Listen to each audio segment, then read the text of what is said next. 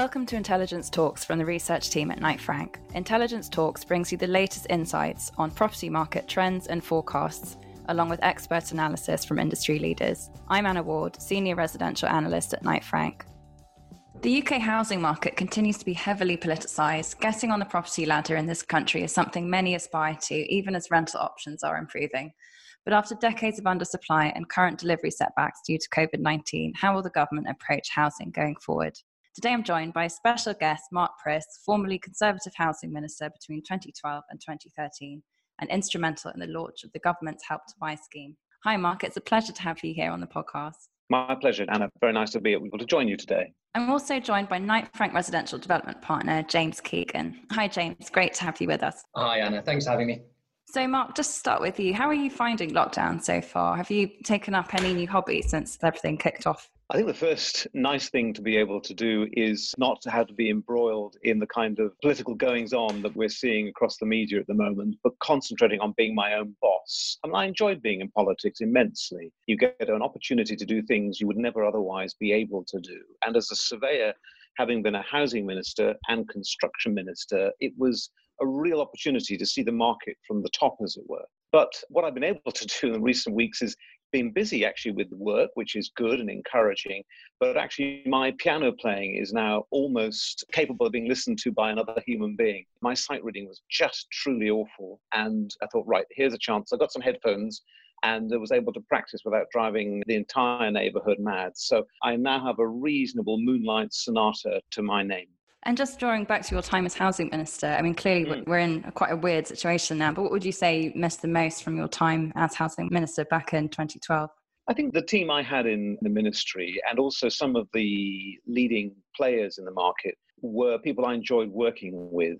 And being an effective minister, in my view, is about unlocking problems, about solving, challenges, whether it's in supply or demand. And so it's that intellectual challenge of being able to say, right, we know, as I had in 2012, we had a very sluggish housing market. We had first-time buyers unable to afford a deposit. So I was the minister that actually introduced the Help to Buy deposit scheme back in the budget of 2013. And I had 10 days, working days, from the day we announced it to having it operating on the ground across the country. That kind of practical problem solving at the top level is something I really enjoyed. There have clearly been a number of housing ministers. We saw Chris Pincher take on the role, and he was the 10th we've seen since 2010. What advice would you give an incoming Conservative Party housing minister? What sort of skills do you think they need to last? Well, yes, to last, there's a good challenge to start with. It is a shame, although I think people sometimes obsess about that one individual. The truth is the Secretaries of State and the ministerial teams do provide some continuity. But of course, there have been far too many, and they've had far too little time individually to be able to make a difference. I mean, I was business minister before for 2.5 years.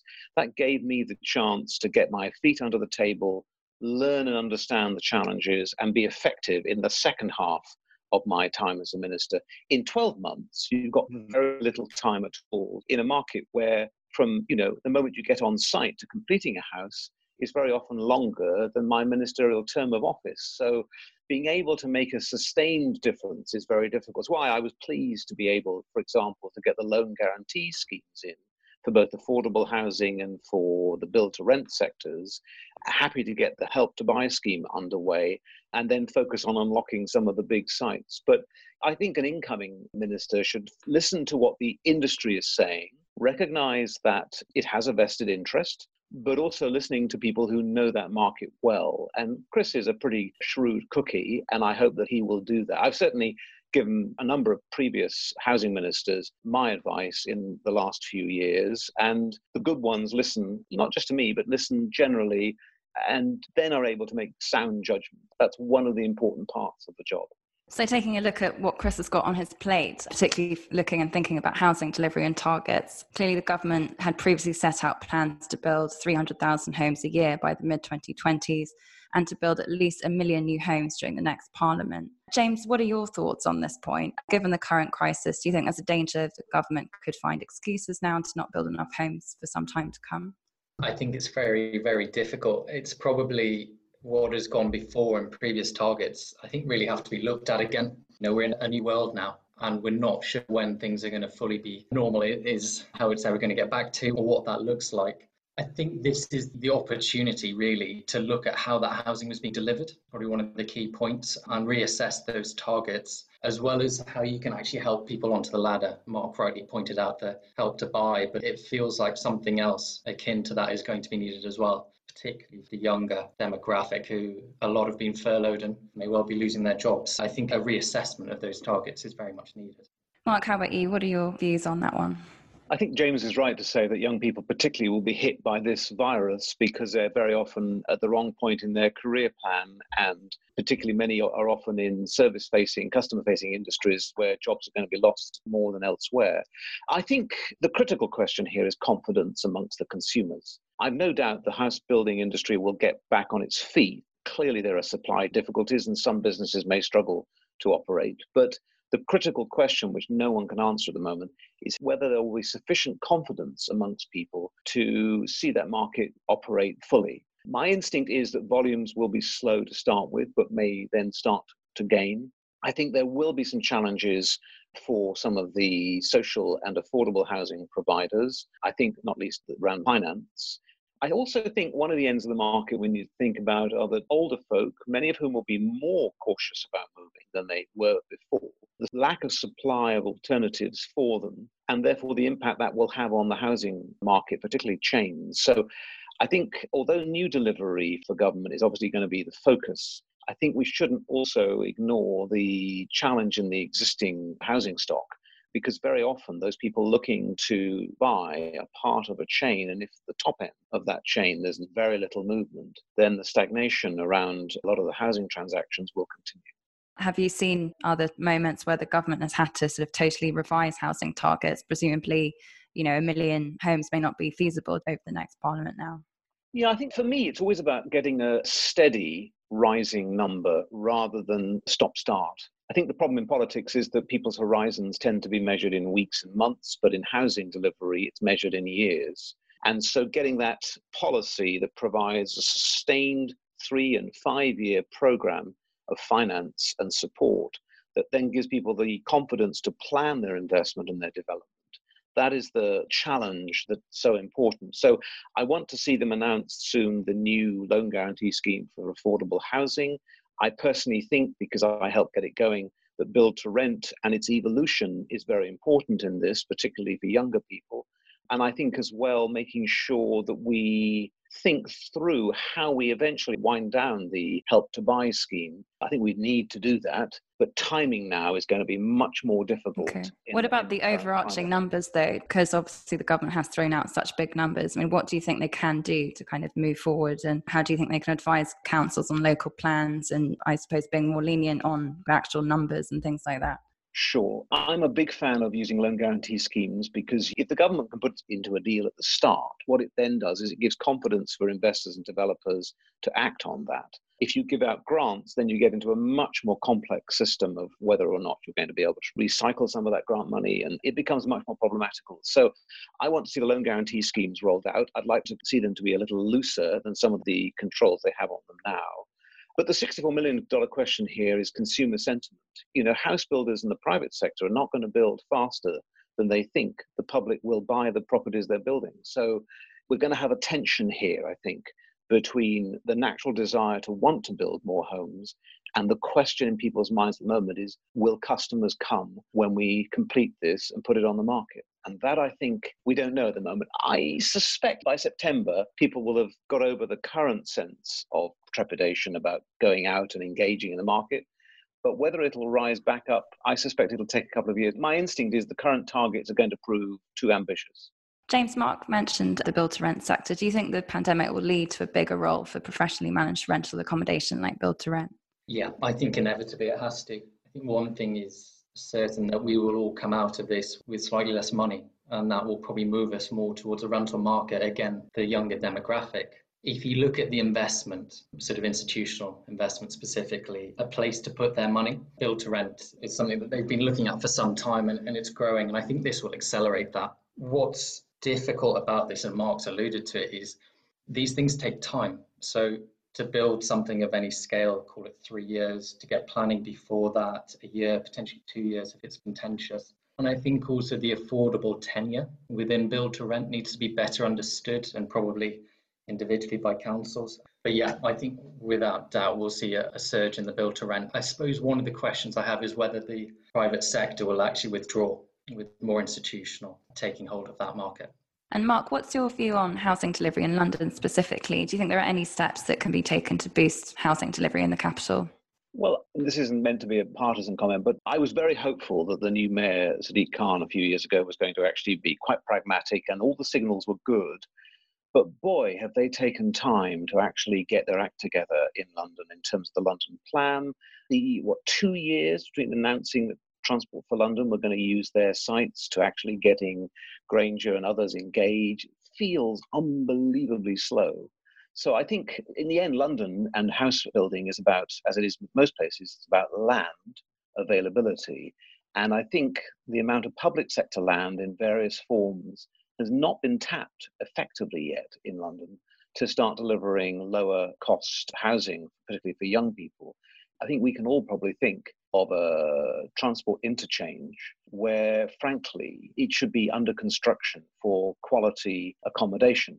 I think there are also other players in the private sector that could be engaged. We all are familiar with people like Pocket Living, for example. So trying to deliver perhaps smaller unit sizes that are nevertheless within the budget of younger people is important.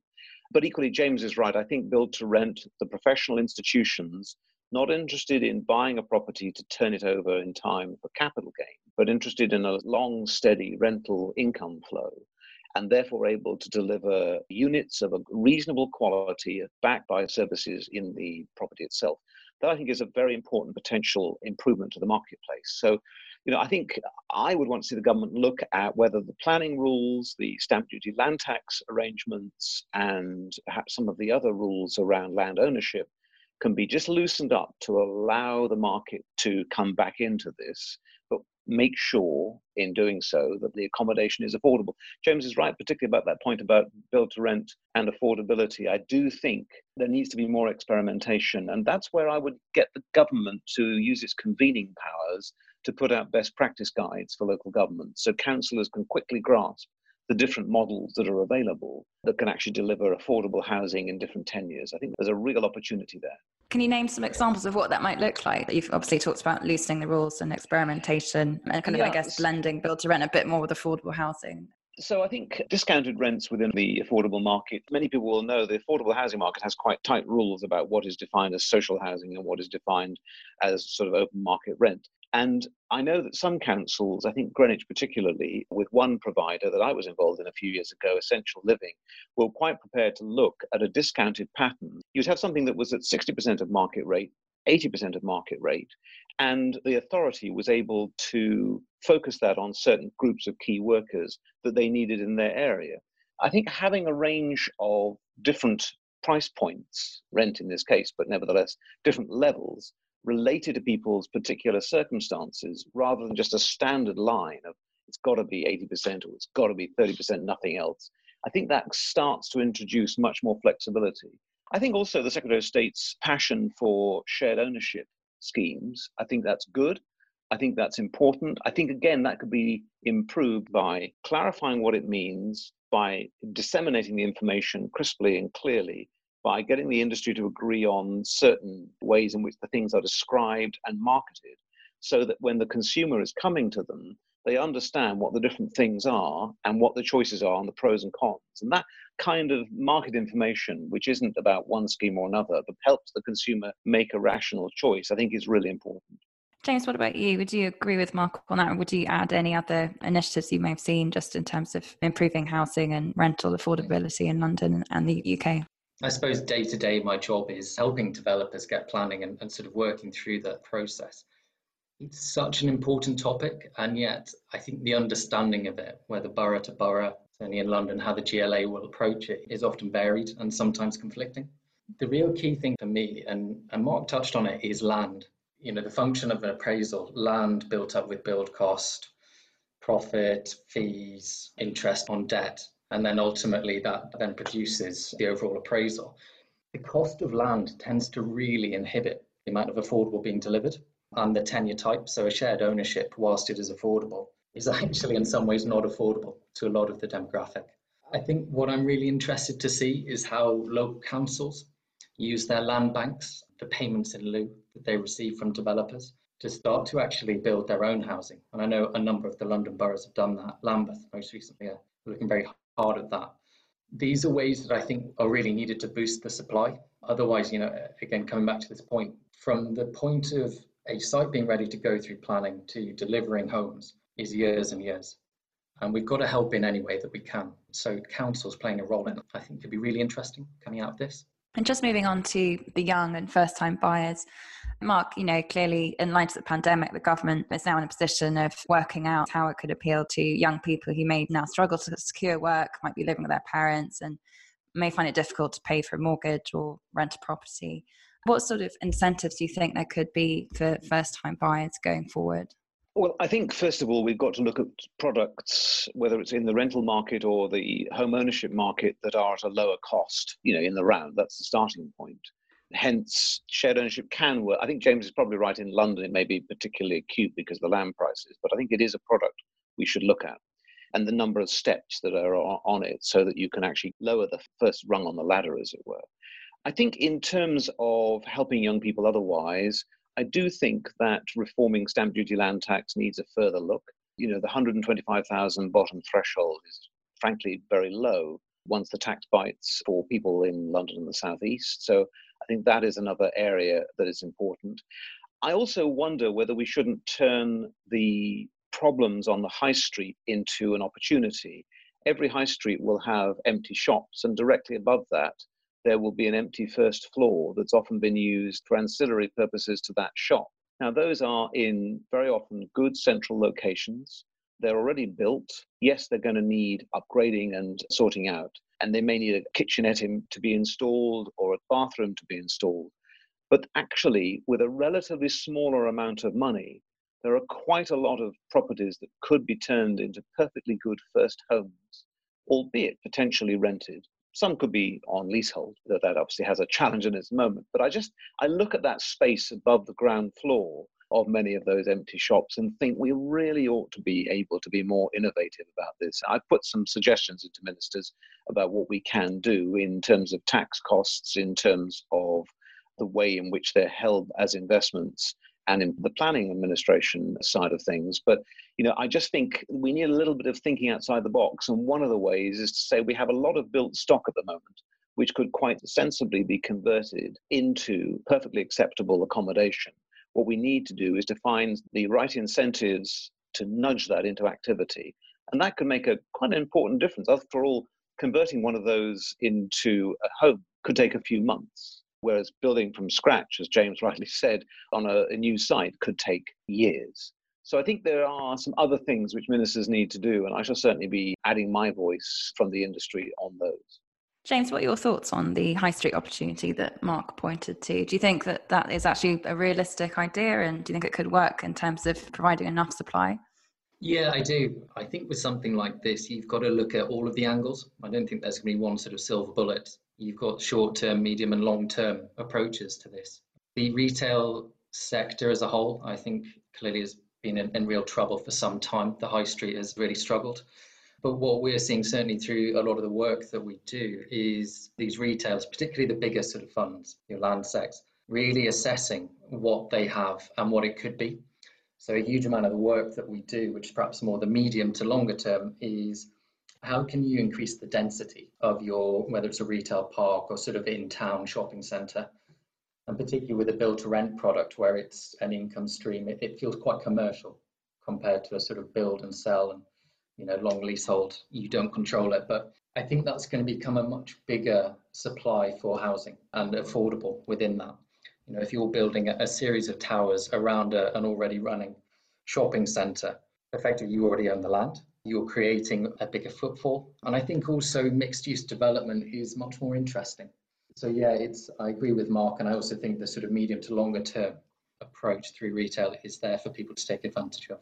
Mark, how would you explain just the process, I suppose, of the government moving away from Help to Buy and its latest incarnation, First Homes, How would you explain sort of key differences there and the strategy behind First Homes? Yeah, so as I understand it, first of all, Help to Buy, I think before COVID, was felt to be a scheme that had done a perfectly reasonable job in the first couple of years, but now was propping up too many house builders' sales and needed to be slowly removed. So I think there's a recognition that that cannot be a permanent part of the marketplace. It shouldn't be, but you've got to pick the right moment. And of course, as we're discovering with COVID measures, it's quite difficult to unpick these once you put them into the marketplace. I think what the Secretary of State's focused on, as far as I understand it, is a genuine belief that First Buy offers an opportunity to enable the government to help people in other ways for home ownership.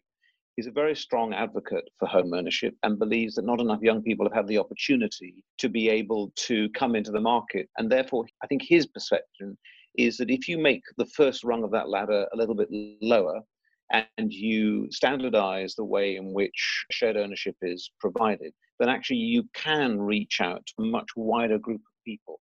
Now, clearly there are mortgage discussions that need to take place around how that will work because there are different interests involved. But I think the priority here is to say, how do you move away from something that many people would feel has underpinned the balance sheets of house builders towards something that actually doesn't use the taxpayers' balance sheet, but actually is still helping younger people come into the marketplace for the medium and longer term. So I think that's how I would see the contrast between the two. I don't have a problem with using shared ownership in this field. I think it's an important piece of the jigsaw. But as James said, I think in terms of delivery as a whole, you've got to have an effective set of policies for social housing, affordable housing, the build-to-rent sector, home ownership, and within that, both the conventional home ownership and other less conventional things like shared ownership. You need all the different elements firing on all cylinders, as it were, in order to start to get that set of persistently higher numbers of homes being built year in, year out. And I think that's what when I said at the start, you need to have policies that deliver a sustained change in the marketplace, something that delivers something quite exciting for 16 months or so, and then fizzles out. That isn't going to work. You've got to have sustained programs. Do you think, though, that it would have perhaps been more successful to have brought in something like First Homes a bit earlier, given, as you say, its focus on, I suppose, a wider set of people? Yeah, I think what you've got to remember is Help to Buy came in that period after the collapse in the marketplace, when actually home finance was the cause, particularly in the United States, of that back in 2007, 8, 9. And so I think First Buy is kind of, the idea is coming in, realizing that we've done that was perfectly fine, but now we need to move on. What is a sustainable model for the longer term? And this, I think, is the Secretary of State's feeling that this is an area that he can make a difference on. And I think that's probably right. But equally, I would say that just as important are the loan guarantee schemes. I think, okay, I'm biased. I was the minister there when we introduced them, but having a loan guarantee scheme, which underpinned both the build-to-rent, private rented sector and the affordable housing scheme, at 3 billion each, they were substantial sums then. And I think they did help. Certainly, all the housing associations said to me that this has given them a 3 to 5 year development cycle, which is what they need. Governments, as I said, tend to think in weeks and months, and the housing market thinks in years, if not decades. And so you've got to have something that you can put down and it's going to sit there for 3 to 5 years so people can actually plan ahead of the current set of circumstances to deliver. That, I think, has got to be the right way forward. On that point, would you say then that the Help to Buy scheme should be extended just to make life easier as we deal with COVID-19? I suspect it'll have to be. It wouldn't be my first choice to do that, but I think in the current circumstances, letting it run certainly until Christmas and then Treasury having a look, see where the market is in the autumn of this year, get a sense of where things are. And if by October the housing market is operating reasonably, if not going full measure, as it were, but is operating reasonably sensibly, transaction levels are resuming, building is resuming, house prices are stabilizing, then I think you could look to do it. But I suspect it will have to be pushed out for at least 12 months from when it was going to be wound down, because no one knows what the sentiment will be. And I think everyone's looking over their shoulder to see where the house prices will fall. And if house prices might fall, will buyers hang back in the expectation they could get something cheaper? And you get into that circle, which can be very difficult to break.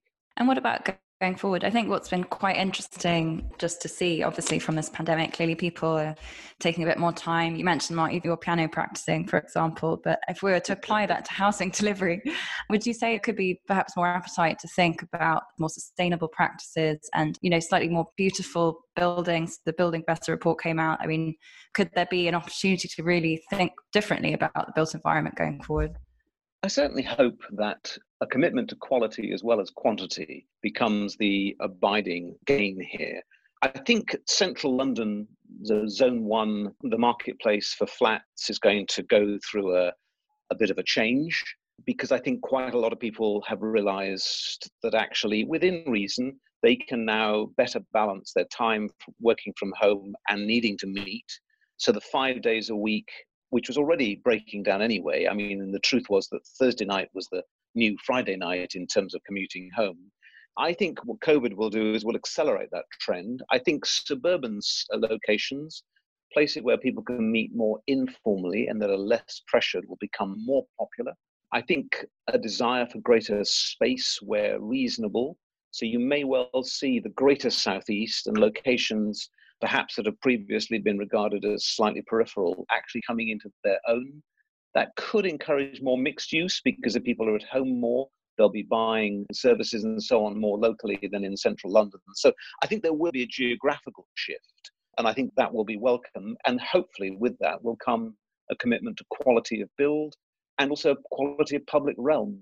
Placemaking is now going to be more complicated, because what do we mean by social gatherings? That perspective has changed, but I think commitment to quality in public placemaking is going to need to be even greater. And that, I think, is quite an exciting opportunity, actually. James, what about yourself? What would you say are the opportunities here for developers? I think if you were to ask the vast majority of developers, they would all want to build more sustainably, better quality of architecture, of finish, materials. The issue that we're going to have is purely feasibility. These things do cost more. I think the Building Better article demonstrated really well that actually building to a better quality does generate a premium, which I would love to think developers will buy into and start to deliver a better quality of housing. But it really is going to be very difficult, certainly in the short term, as things are more difficult in the market. My take on it is mixed use in particular will become more prominent. Mark sort of rightly mentioned a lot of this is unlocked by, ultimately we're talking about risk. One of the key risks is funding. So by providing loans, or in the case of mixed use, de-risking through having different sectors on site. So whether that's an office with residential or hotel along with retail at ground floor, they're all different uses that have a different risk profile. And therefore, I think probably either you have separate funders or a single funder who is more comfortable with that. To me, that's a really positive thing, not only for bringing through housing, office, retail, but I think also the policy side of that would promote it. I think councils would be all in favour of mixed use. So the big opportunity for me coming out of this is very much that we see more mixed use. And hopefully with that comes a quality of product that we can all be very proud of.